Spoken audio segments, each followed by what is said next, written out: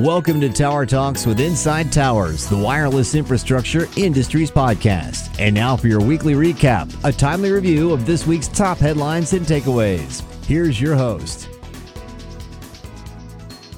And welcome to Inside Towers Week in Review. We have with us our business editor, John Celentano, and our technology editor, Sharp Smith. Before we get started, we wanted to talk about Inside Towers Intelligence, which is sponsoring this podcast. And it's a quarterly market report that dives deep into the wireless infrastructure ecosystem and looks at market trends, capital expenditures, relevant M&A transactions, and more. And John, you've been involved in putting that together. You want to say a few words about intelligence? Yeah, Jim, intelligence is really a market analysis report that is a companion to our daily newsletter. We really gear it for managers, marketers, investors, and try to deliver what we call actionable market intelligence. So we sell it on an annual subscription basis. We include an exclusive briefing after each issue, an intelligence briefing, and we provide unlimited online support. So the 2022 Volume 3 issue is out now. That's based on the second quarter results from all the companies that we cover. And, we encourage you to find out more information or to subscribe. Just visit our website, insidetowers.com/intelligence. Very good. Well, to show you, we're covering the wide world of towers. John, what was happening in Europe this past week? Yeah, lots going on in the European market. And, Inside Towers, so we try to be international in our scope. Couple of stories this week. One has to do with French telecom giant Orange, or in France they say Orange. Has outlined several power-saving measures as the company looks to combat the growing energy crisis that is expected to grip Europe this winter. That's according to Data Center Dynamics. Orange's position follows recent assessments highlighting that the European wireline and mobile network operators likely could face a bleak winter with blackouts as energy producers ration supplies. And we've covered this in earlier articles. Obviously, the potential power issues are fueled by Russia's invasion of Ukraine, and Russia's decided to halt gas deliveries to Europe. And so Orange is responding by it recently confirmed that it will cut 5 to 10% of its what it calls instantaneous electricity consumption for 1 hour a day. This involves switching to battery backup for that 1 hour interval at several thousand fixed network sites that over the year can help save up to 20 megawatts. Company made clear that such moves won't have any impact on its users. For example, it's implemented since the beginning of September. It's at its retail stores. It shuts off the lighting at these stores within 30 minutes after customers leave the store. So, the company's adopting these measures as a way to support the French government's concern of the looming power shortages. CEO Christelle Heidemann said that these measures will save up to the 10% that they're targeting. A number of mobile network operators in Europe, tower companies included, are looking at greater use of renewable energy sources like wind and power at their various sites to reduce the reliance on the electric grid and to reduce power bills. Even data center operators are where they, like Equinix and Digital Realty, where they have backup generators in case the power fails. Typically, Equinix, for example, keeps its tanks filled to 60%, but now they're raising that to 90% across many of its sites. So, every company is taking steps to combat what they anticipate will be some tough power issues for the coming winter. The other story that we covered highlighted the findings of a report from GSMA, the Global Mobile Operator Association. Basically, it was saying that, although Europe is moving ahead with 5G expansion, it's really lagging what other countries are doing. The European Commission back in 2021 set this goal that by 2030, Europe would be highly digitized in a plan they called the Digital Decade, where consumers, businesses, government agencies would operate with greater digital functionality, and as a result, be more productive and on the world stage be more competitive. The linchpin of all of that is that 5G is the platform on which a lot of this will happen. Well, 5G is underway in Europe, but it's at a rate and a pace that seems that it won't quite penetrate the mobile user base to the extent that other countries are. But so, for example, the report predicts that by 2025, the 5G adoption across Europe will reach about 44% of all wireless connections, with the UK and Germany having the highest rates at 61 and 59% respectively. At that time, 4G is still expected to be over half the mobile connections in all of Europe. But this compares to higher rates of adoption, like in South Korea, which is 5G is expected to reach 73% of the population. In Japan and the US are in the high 60s, around 68%. So, the money is being invested. The report indicates that over the 2022 to 2025 period, the European wireless carriers are expected to spend an aggregate of about 120 billion on new network infrastructures. But the concern still is that it's not fast enough, and that if Europe is unable to keep up, then it may fall behind. But it's an ongoing story. All the different countries are moving at different rates. GSMA looks at the region as a whole, but we know that 5G is being rolled out, and one of the aspects of that is that many European MNOs are adopting 5G standalone networks. Or it's already available in Finland, Germany, and Italy, and we expect more deployments in the next few years. And with 5G standalone, you can do a lot of things in terms of addressing use cases in business, industry, and government that take advantage of 5G's high data throughput and low latency. So we're going to keep watching it. I think it's an interesting development. It speaks to the commitment that countries and mobile operators around the world are making to 5G, but we'll see how it plays out. Very good. Sharp, what do you got? Yes, Jim. I thought it was interesting in the last week. There was the GSMA Mobile World Congress conference in Las Vegas had some announcements, and Verizon did a keynote where they unveiled how they're going to address the fixed wireless access market by combining home entertainment into their offering. And we've talked a lot about fixed wireless access, mostly thinking about coverage and fiber and houses passed and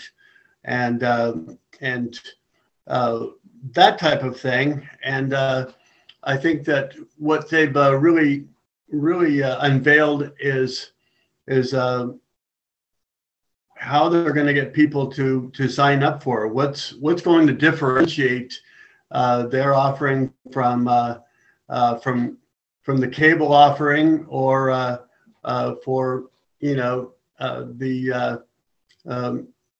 other type of entertainment offering. And so it's early days, but in this keynote delivered by Chris DeBorn, Chief Operating Officer for Verizon Consumer Group, and Aaron McPherson, Chief Content Officer, they said a powerful home entertainment combined with enriching, inspiring content subscriptions will change how we live, work, and play. We know that devices are only as strong as the networks they're on. Verizon was the most and the greatest depth of coverage, providing the best blah, blah, blah, blah. I think the really interesting part of this is that it takes it's another stab, if you will, of the wireless industry to quote unquote not be the dumb pipe and provide the content going over the wireless system. And we all saw AT&T try to do that with Time Warner, and we saw it fail. But obviously, they believe that that they can't be just a fixed wireless access system where you put a little dish outside your house and pick up a wireless signal. And another detail that they divulged was they have what they call the Verizon router, which is based on the tri-band Wi-Fi 6E Qualcomm Networking Pro Series platform, and that's the latest and the greatest of the Wi-Fi technology. You know, a lot of throughput, and they're going to attack, the holy grail of communications right now. It seems to be is to capture the gaming crowd, and that's something where the wireless industry has always sort of believed that the idea of producing a low latency, really high speed signal, who needs that? Do I need that? Not really. Not to watch Fred Astaire dance with Ginger Rogers, but if I had a child that was gaming, that's a big deal. So they're offering gaming, entertainment, music, and of course an NFL subscription service. So yeah, this could be it's definitely the latest salvo in what we're seeing as being the ongoing battle between wireless and cable. And so watch this space. There'll be more fireworks to come.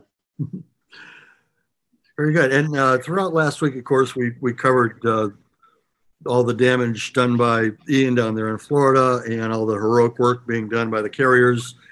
And that was a kind of an ongoing story. Obviously, the big news that kind of permeated the entire week. I think most of the cell sites are back up operating. So kudos to all the networks and carriers for getting all that back up online, which is vital for those poor people down there still trying to recover from all of that.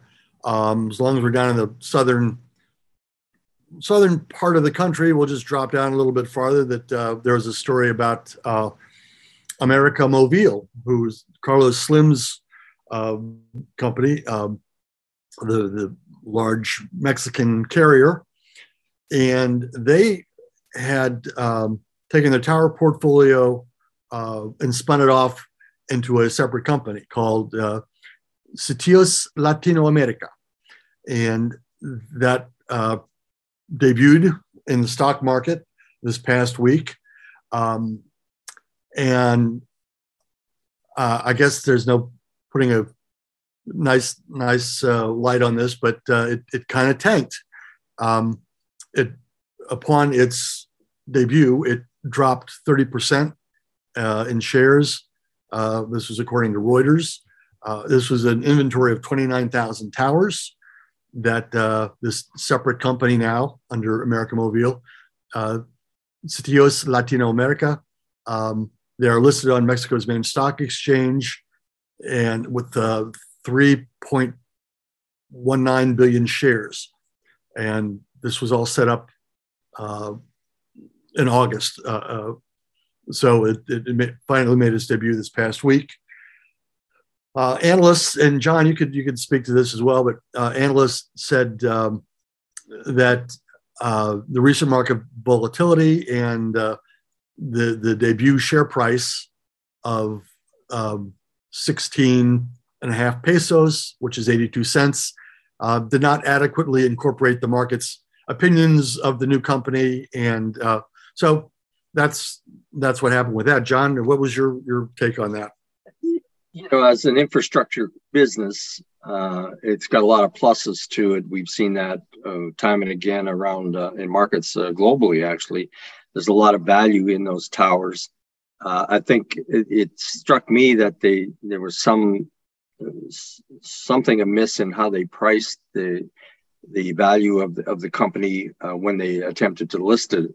These companies are not historically organized in a way that you can understand the finances and make evaluations from an investor point of view, at least the stock market point of view. Obviously, the investors that private equity investors and infrastructure companies that do these investments know how to value the company. But it just struck me there was something off with the way they went to the stock market with share prices, and obviously the stock market pushed back. So a little bit of a surprise to me, actually, but I don't think it reflects on the underlying fundamentals of the tower business per se.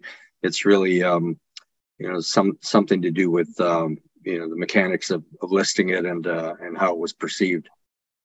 The Carlos Slim in that group they don't make too many mistakes. So yeah, they don't. That's interesting. John, did you have anything else? I think we're up to date for now, Jim. There's lots still going on. We're monitoring, the impacts of the macroeconomic environment, inflation, interest rates, and the like, and certainly that's beating up on these stocks pretty badly. But and we've written about it a couple of times before. It does not take away from the strength of the underlying business in these carriers and in the tower companies. We're coming up on the third quarter earnings calls in a couple of weeks, and we'll see if there's any changes in the outlook on any of these companies in terms of their guidance and how they see their business unfolding through the balance of the year and into the new year. And that's something we're going to cover pretty closely. But, for now, I think we're up to date. Okay, great. Well, thank you, gentlemen. And that's a wrap. Thanks for listening to Inside Towers Week in Review. For a complete rundown of all the week's news, check out our Saturday edition, and we'll see you in a week. Thank you for listening to Tower Talks. To subscribe to our podcast, our daily newsletter, or use our other industry resources, please visit InsideTowers.com. Until next time, you've been listening to Tower Talks from Inside Towers, the wireless infrastructure industries podcast.